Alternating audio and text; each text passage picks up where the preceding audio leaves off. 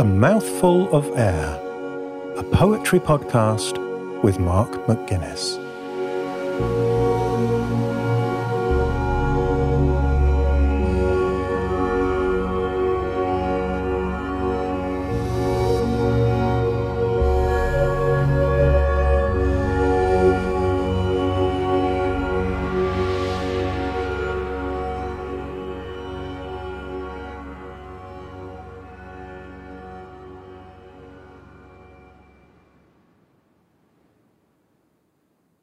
Metamorphosis by Don Berry.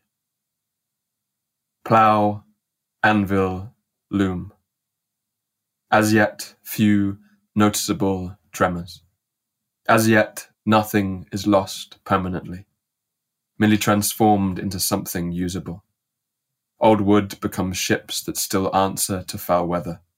Old stone, resurrected, becomes shelter, temple, raised effigy. The not yet to a god that would eat the heart right out of you, but one that still fears rising water, black marks over the sun, sudden, uncontrollable fever. Wilderness as echo, wilderness as pawn, wildness as something repressed, so that what was once felt ravine deep in the body calcifies into harder gods. God of iron, steel, God of smoke without fire, God sold to empty the country into the city's gaping mouth, human wreckage, human kindling, anything to keep the forges burning, eyeball white. Yet still, for now, only minor visible ructions, fish upturned in rivers, cattle refusing to ovulate, tuberculosis, cholera, rain still something to be dashed through. For now, autumn moves into winter as smoothly as a row of emperor penguins sliding into the sea. For now, the geese, moving high up through the cold, clean air, still find their way home again. New signs come. Depression, cancer, whole races turning their knives in on each other. Whole peoples cut away from the sky and the stars and the damn soft soil that birthed them, that is them, their flesh, their bones, their bodies no longer wondered at as earth, as everything, but seen solely as vehicles to carry them, us, everyone, to our next blunt fix. The alarm bells of the planet reach fever pitch. COVID, collective existential crisis, collapse. Our cities no longer able to withstand foul weather. Our nations on fire. The earth attempting to kill what is killing it. To avoid the canvas of this green, miraculous earth, disintegrating thread by thread, thrush by thrush, human body by human body. This was the way, the only way it could have been. Our own extinction held up to offer a small window shaken ajar at midnight, for us to witness these charred fields and begin to feel something, anything again, to understand how each cut into the earth is a cut into our own soft skin. In the compressed heat of this late age, the soul of the world begins to emerge again. Timid at first, after 10,000 years of crucifixion, of being burnt alive for the simple crime of sounding the raw, wild note of love over and over, for daring to say, look, between the ash and the wide open cosmos, there is still magic here. So the world breaks apart to break us open, to the subtle miracle of living. To come back to the mystery of these hands folding over themselves, to feel the wild tingling in us and the last woods whispering, soon there will be glades, great elk, grace again. Old things awaken far out on the permafrost. New fires, hidden in the high woods, flare on one by one again to warm a little meager food. And slowly, we begin to recall what we had forgotten, to sense in the marrow of the earth God again. The God not as this far-off deity sat on his golden throne, but God as life, as you, as me, as everything. All of this to finally remember the deep dark of the earth alive in us again. The thrumming tuning fork of our bodies, ecstatic as wave spray, sudden phosphorescence.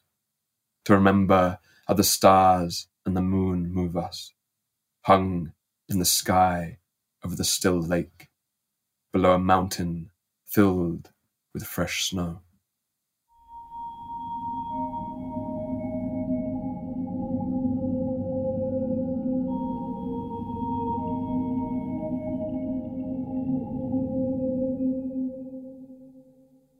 Dom, where did this poem come from?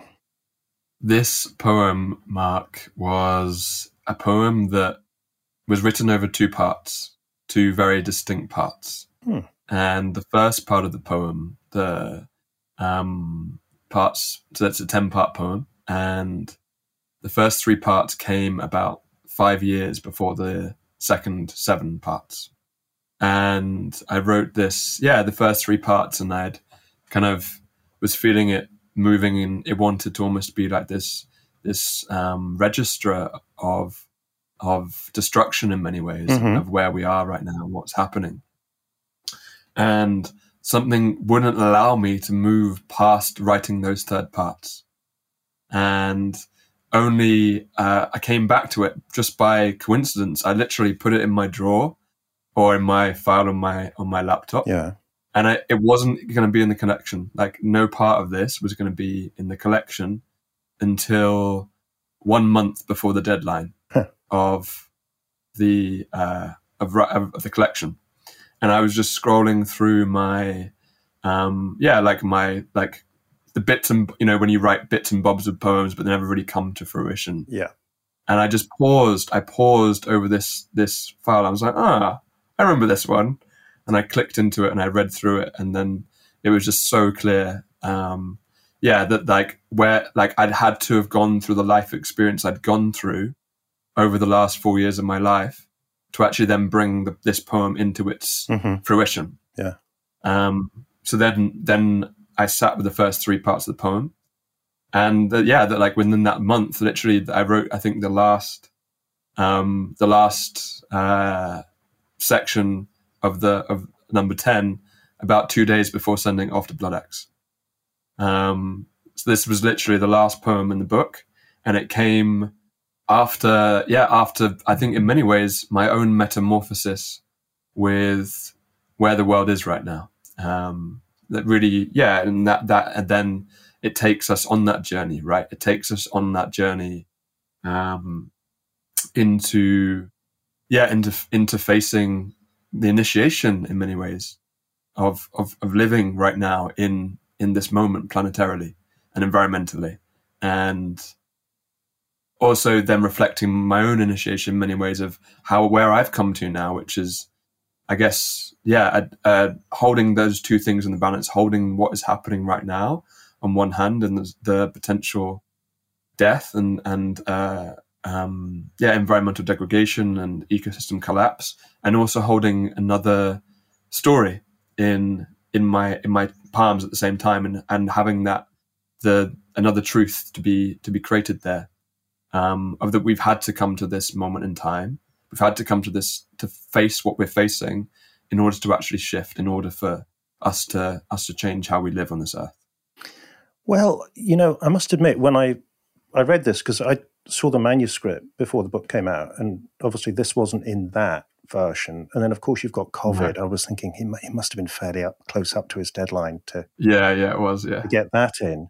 And it's interesting you saying it was written in 2 parts, because one of the questions I had was, from where it starts, I'm expecting the ending to be pretty dark. Yeah, yeah. And yet you certainly don't flinch from the darkness here or in many other places in the collection, but you actually end up in a place that is far more uplifting, even hopeful. not to mention beautiful, than I would have guessed from that beginning. So it's really interesting that you say that it was written in two halves. What was that process of discovering that new direction of the poem like for you, given where you'd started from? Sure. Yeah, it was in many ways it was obvious, right? In many ways, and I in these things, like it'd be tempting to give like a very like poetry answer in terms of like, well, this came and then this particular but I don't feel like I'd necessarily be being truthful to the poem. And I think the process was very, very obvious, in that the first half was this piece of like me personally in the darkness, me personally like looking at the darkness, but also looking at how we'd got to this place in the first place, right? Yeah. So it's like the poem starts pre where we are now.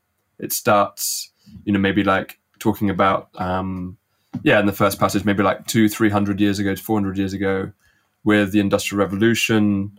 Then if you look at like the second part around like the gods of iron, steel, gods sold to empty the country into the city's gaping mouth. So that was really going back and thinking and feeling the transition, the transition that we'd had to come through in order to get to this point of crisis, right? Yeah, and I mean, even further back than that, I mean, you've got this wonderfully bold opening: plough, anvil, loom. I mean, that's going back like thousands of years. And it's like all of human history in 3 words. And I think as readers, we need, I mean, like was it Yuval Noah Harari about 600 pages to do it in Sapiens? But you're actually saying, I think, to the reader at that point, are you nimble enough to come with me on this? And there's a wonderful economy throughout the whole poem that, to me, that's summed up by that.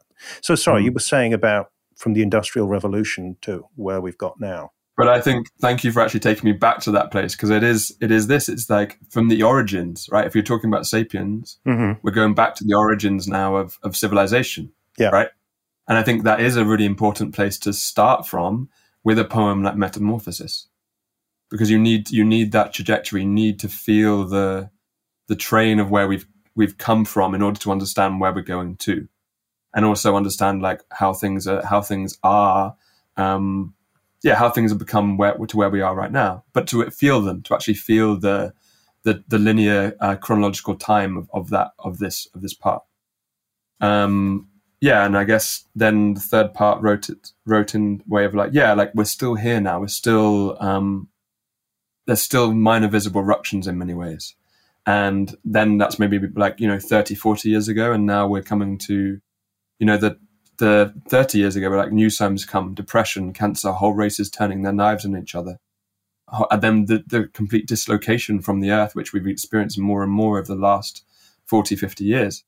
And then really now, like what's happening right now, like the alarm bells of the planet reaching fever pitch. Like this is where we are in this moment right now.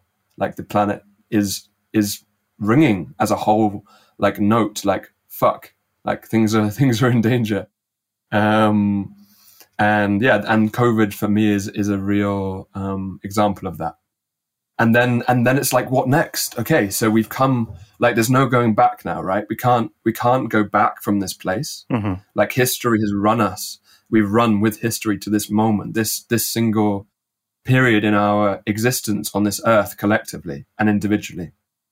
And now it's like, okay, so where do we go from here? And that really that's a stepping off point for me. It's like, and hence like this is the only way it could have been, because when if you look at human history and how it evolves, you need crises which are bigger than outside of ourselves in order for actual change to take place. You need something which shakes us from our daily existence to unite in a way, and with love and with the core of what is human.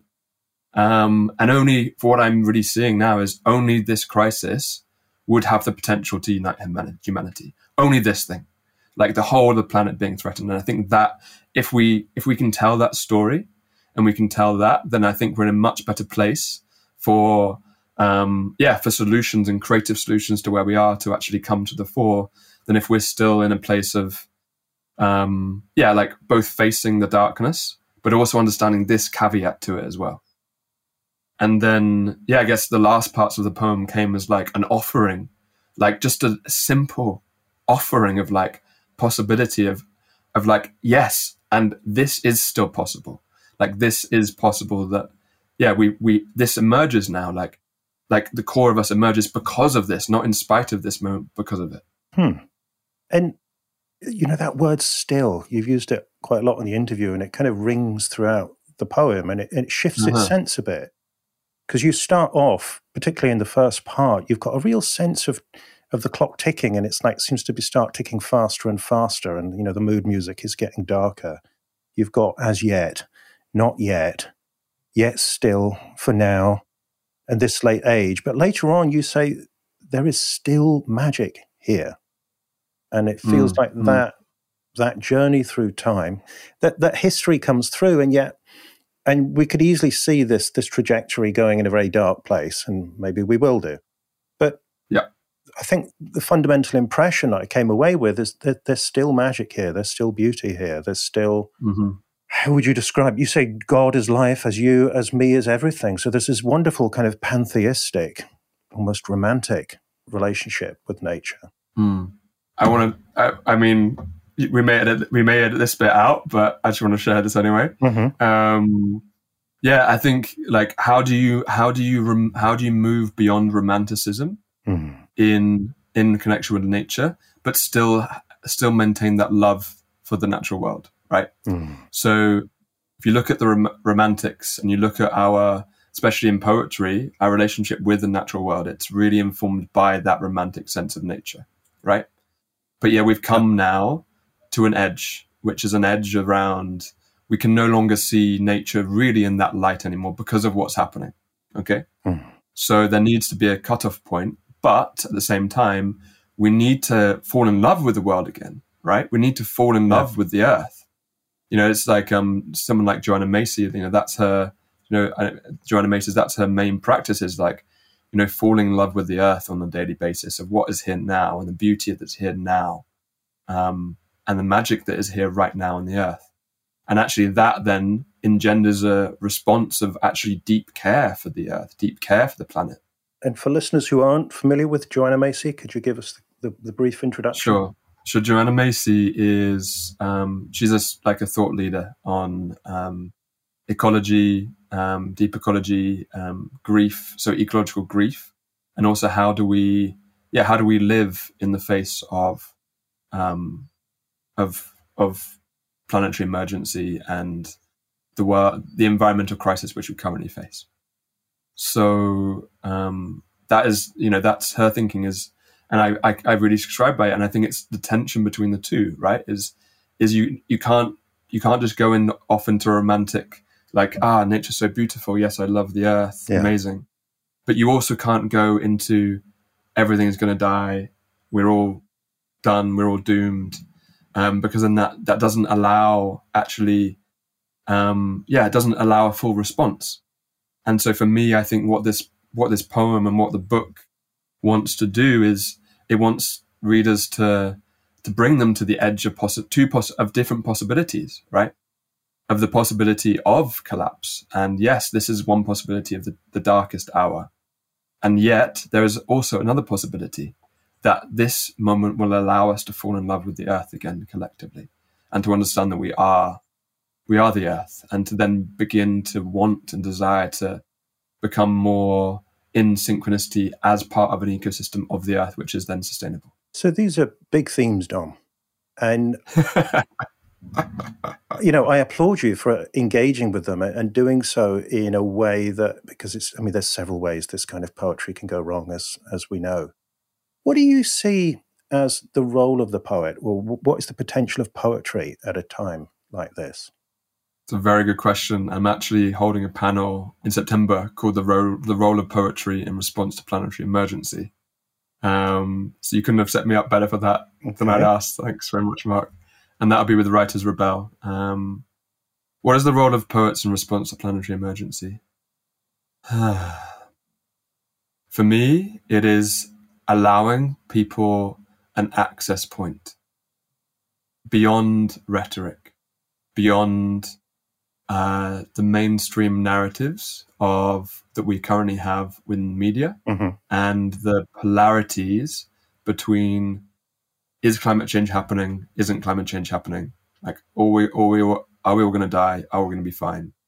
So it's really allowing them an access point to feeling, to experiencing what it means, what it feels like to be alive right now, in this human moment, right? Yeah. Because I think that's ultimately what it comes down to, is when, with a lot of also eco poetry, which I have struggled to stomach, actually. And when I say struggle to stomach it, I mean because it disassociates the crisis that's happening from the self. It's always putting something, always talking about something which is far away or isn't going to impact the personal self, or is trying to be right on, or is trying to like speak around plastic or the rhetorical devices which we've been given as mainstream narratives in the media, which is all great in terms of raising awareness. But poetry, poetry has this quality to it when it's magic, when the spell is cast of a poem, that it really allows you to enter a world, right? And so if a poet has that ability to allow someone for that 30, 40, 50 seconds, 3 minutes to enter this world, that's when actually someone can be transformed, right? The reader, the consciousness of the reader, the body of the reader can actually be moved and can be shifted. So I think that's really the role that poets have to play in this, and is giving people that access point to the feeling, to experiencing themselves in this moment, in response to where we are. And also giving them the fullness of that, not just one narrative, not just another narrative, but giving them the whole truth. And I guess that's the answer to my question earlier on about the two possible endings, that you're holding both realities in a space that we can experience imaginatively and emotionally, not just intellectually or politically or electronically on social media. And that's key, right? That's really key. That's really cool. Yeah. Okay. And then in terms of maybe zooming in on the poem itself a little more, I mean, as soon as you title it Metamorphosis, it makes me think of Ovid and Metamorphoses. Was that, and also the big global themes, was that in your mind at all, or is that coincidental? I think that's coincidental. I've read some of Ovid's Metamorphoses, but I think for me this was the Metamorphosis came really because the poem is at a point of the book, right, where we've come through one possibility, and we've come to the edge of acceptance, really, of that possibility. In poems like Extinction, poems like I lie down on the ground to make peace with the fire jumping towards me, and then you come to this section of the book, which is like afterwards, what happens afterwards, and then letter from my daughter around speaking back another possibility, another world. So the title of the poem really came I think in relation to the collection itself and where we were in the collection, as well as the standalone poem itself, which does the metamorphosis through the act of the single poem. Okay, and I think it's a good point that this is situated within a whole collection, a wonderful book, Rite of Passage. And I guess as you saying that, it struck me that in a way this poem is a bit like the experience of the book in microcosm, even though it's fairly expansive itself, because you've got, it's 10 sections, and you could hear Don pause between each section. They're all quite short. When you look at the page, it's kind of beautifully laid out. You've got this little square of text on a wide expanse. There's a real sense of compression and economy, but also expansiveness in the poem. And clearly there are gaps for us to fill in the spaces in our imagination between the different sections. And I think that's very much the experience of reading the whole collection, that you have a lot of poems, it's not just a collection, it's more like reading a whole sequence. Mm-hmm. So How did you arrive at this form of having these little square sections? Was that there from the beginning in the first three pieces, and you just continued it, or was? Sure, I can definitely say more about that. So actually one of the main inspirations for this poem was a poem by Dom Patterson, and the poem is, I think, in Rain. You're right, and it goes. It has these sections, which is like, it is like very matter of fact, like this happens, then this happens, then this happens, then this happens, and it's around. I think there's something element of crisis around it. And so that was kind of I think if it was responding to any poem, it was probably responding most to that poem. But it's kind of moved on so far from there since then. But that was the initial impulse. And it was really having these pockets, right? These pockets of compressed, image in many ways. So these images which were standalone pockets. And I felt, in order to get the sequence to work, it needed to be on individual pages, so you could actually experience those windows, right? So they are windows in many ways, like individual windows in time. And I think that was then what each cell, let's call them the cell of the organism of the poem, wanted to then compress into. And in terms of the process, did it come fairly fully formed like this? Did it go through several versions? Was it? I guess you didn't have all that much time before the deadline, did you? Well, with these things, with these poems, they kind of this is a poem which was written over about 5 years, right? So maybe part of the first 1, 2, 3 like sections were almost set in my subconscious for 5 years. Like waiting for the right material to then just put into the form, right? I think that often happens as you come back to a poem and then suddenly the material's there and you're like, of course, okay, da-da-da-da-da-da-da. And I think I really wanted to, so I think, and apart from one of them, I think all the sections are 8 lines, apart from maybe, I think 8 lines. Long apart from, I think, the first one. And I think I wanted to keep to find compression in that as well. And I think, I'm a real fan of form and how, playing with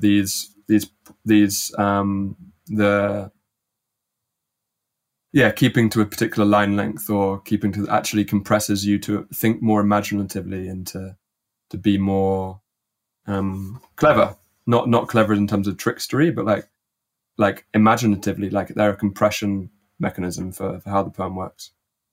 Yeah. Well, Dom, I think you have compressed superbly and made absolutely wonderful use of the space that you gave yourself, the space around the text. So maybe it'd be good for us all to hear the poem again. Okay, let's do that.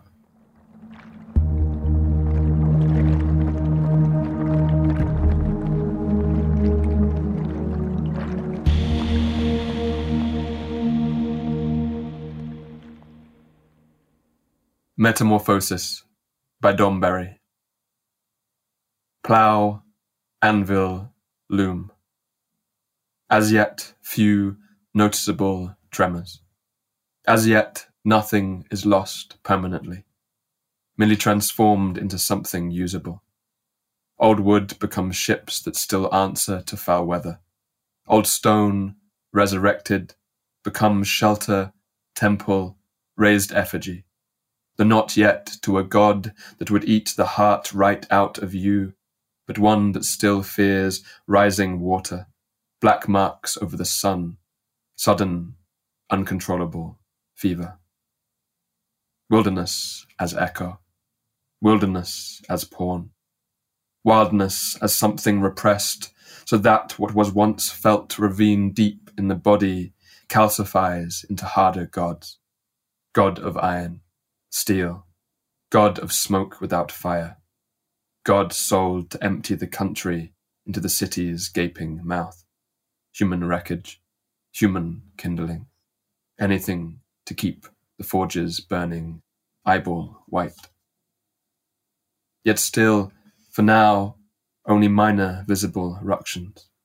Fish upturned in rivers, cattle refusing to ovulate, tuberculosis, cholera, rain still something to be dashed through. For now, autumn moves into winter as smoothly as a row of emperor penguins sliding into the sea. For now, the geese, moving high up through the cold, clean air, still find their way home again. New signs come. Depression, cancer, whole races turning their knives in on each other. Whole peoples cut away from the sky and the stars and the damn soft soil that birthed them, that is them, their flesh, their bones, their bodies no longer wondered at as earth, as everything, but seen solely as vehicles to carry them, us, everyone, to our next blunt fix. The alarm bells of the planet reach fever pitch. COVID, collective existential crisis, collapse. Our cities no longer able to withstand foul weather. Our nations on fire. The earth attempting to kill what is killing it. To avoid the canvas of this green, miraculous earth, disintegrating thread by thread, thrush by thrush, human body by human body. This was the way, the only way it could have been. Our own extinction held up to offer a small window shaken ajar at midnight, for us to witness these charred fields and begin to feel something, anything again, to understand how each cut into the earth is a cut into our own soft skin. In the compressed heat of this late age, the soul of the world begins to emerge again. Timid at first, after 10,000 years of crucifixion, of being burnt alive for the simple crime of sounding the raw, wild note of love over and over, for daring to say, look, between the ash and the wide open cosmos, there is still magic here. So the world breaks apart to break us open, to the subtle miracle of living, to come back to the mystery of these hands folding over themselves, to feel the wild tingling in us and the last woods whispering, soon there will be glades, great elk, grace again. Old things awaken far out on the permafrost.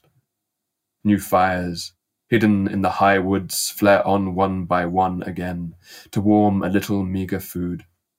And slowly we begin to recall what we had forgotten, to sense in the marrow of the earth God again. The God not as this far-off deity sat on his golden throne, but God as life, as you, as me, as everything. All of this to finally remember the deep dark of the earth alive in us again. The thrumming tuning fork of our bodies, ecstatic as wave spray, sudden phosphorescence. To remember how the stars and the moon move us, hung in the sky over the still lake, below a mountain filled with fresh snow.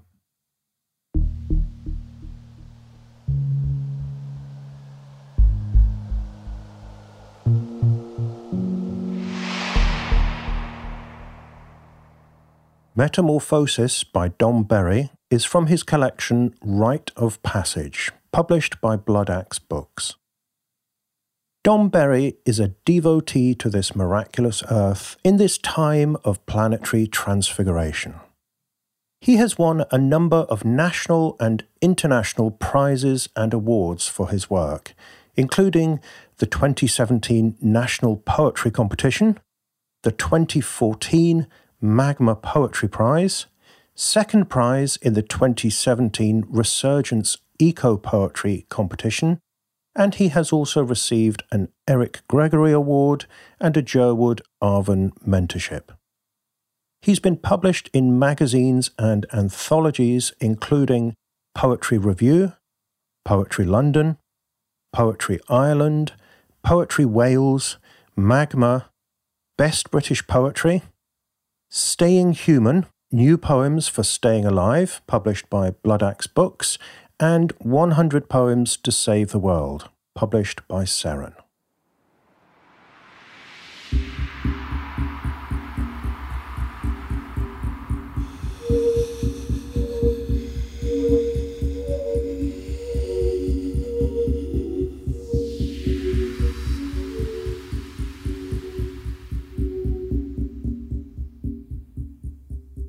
A Mouthful of Air is a poetry podcast hosted by Mark McGuinness. New episodes are released every other Tuesday. If you enjoy the show and you'd like to help me reach more poetry lovers, you can do this by telling a friend about it or by taking a few seconds to leave a rating or even a brief review on Apple Podcasts. If you would like a full transcript of every episode sent to you via email, including the poem text, you can sign up for this at amouthfulofair.fm/subscribe. If you'd like to follow the show on social media, you can find all the links as well as a full episode archive at amouthfulofair.fm. The music and soundscapes for the show are created by Javier Whaler. Sound production is by Breaking Waves, and visual identity by Irene Hoffman. A Mouthful of Air is produced by the 21st Century Creative, with support from Arts Council England via a National Lottery Project grant. Thank you for listening. I'll be back soon with another poem.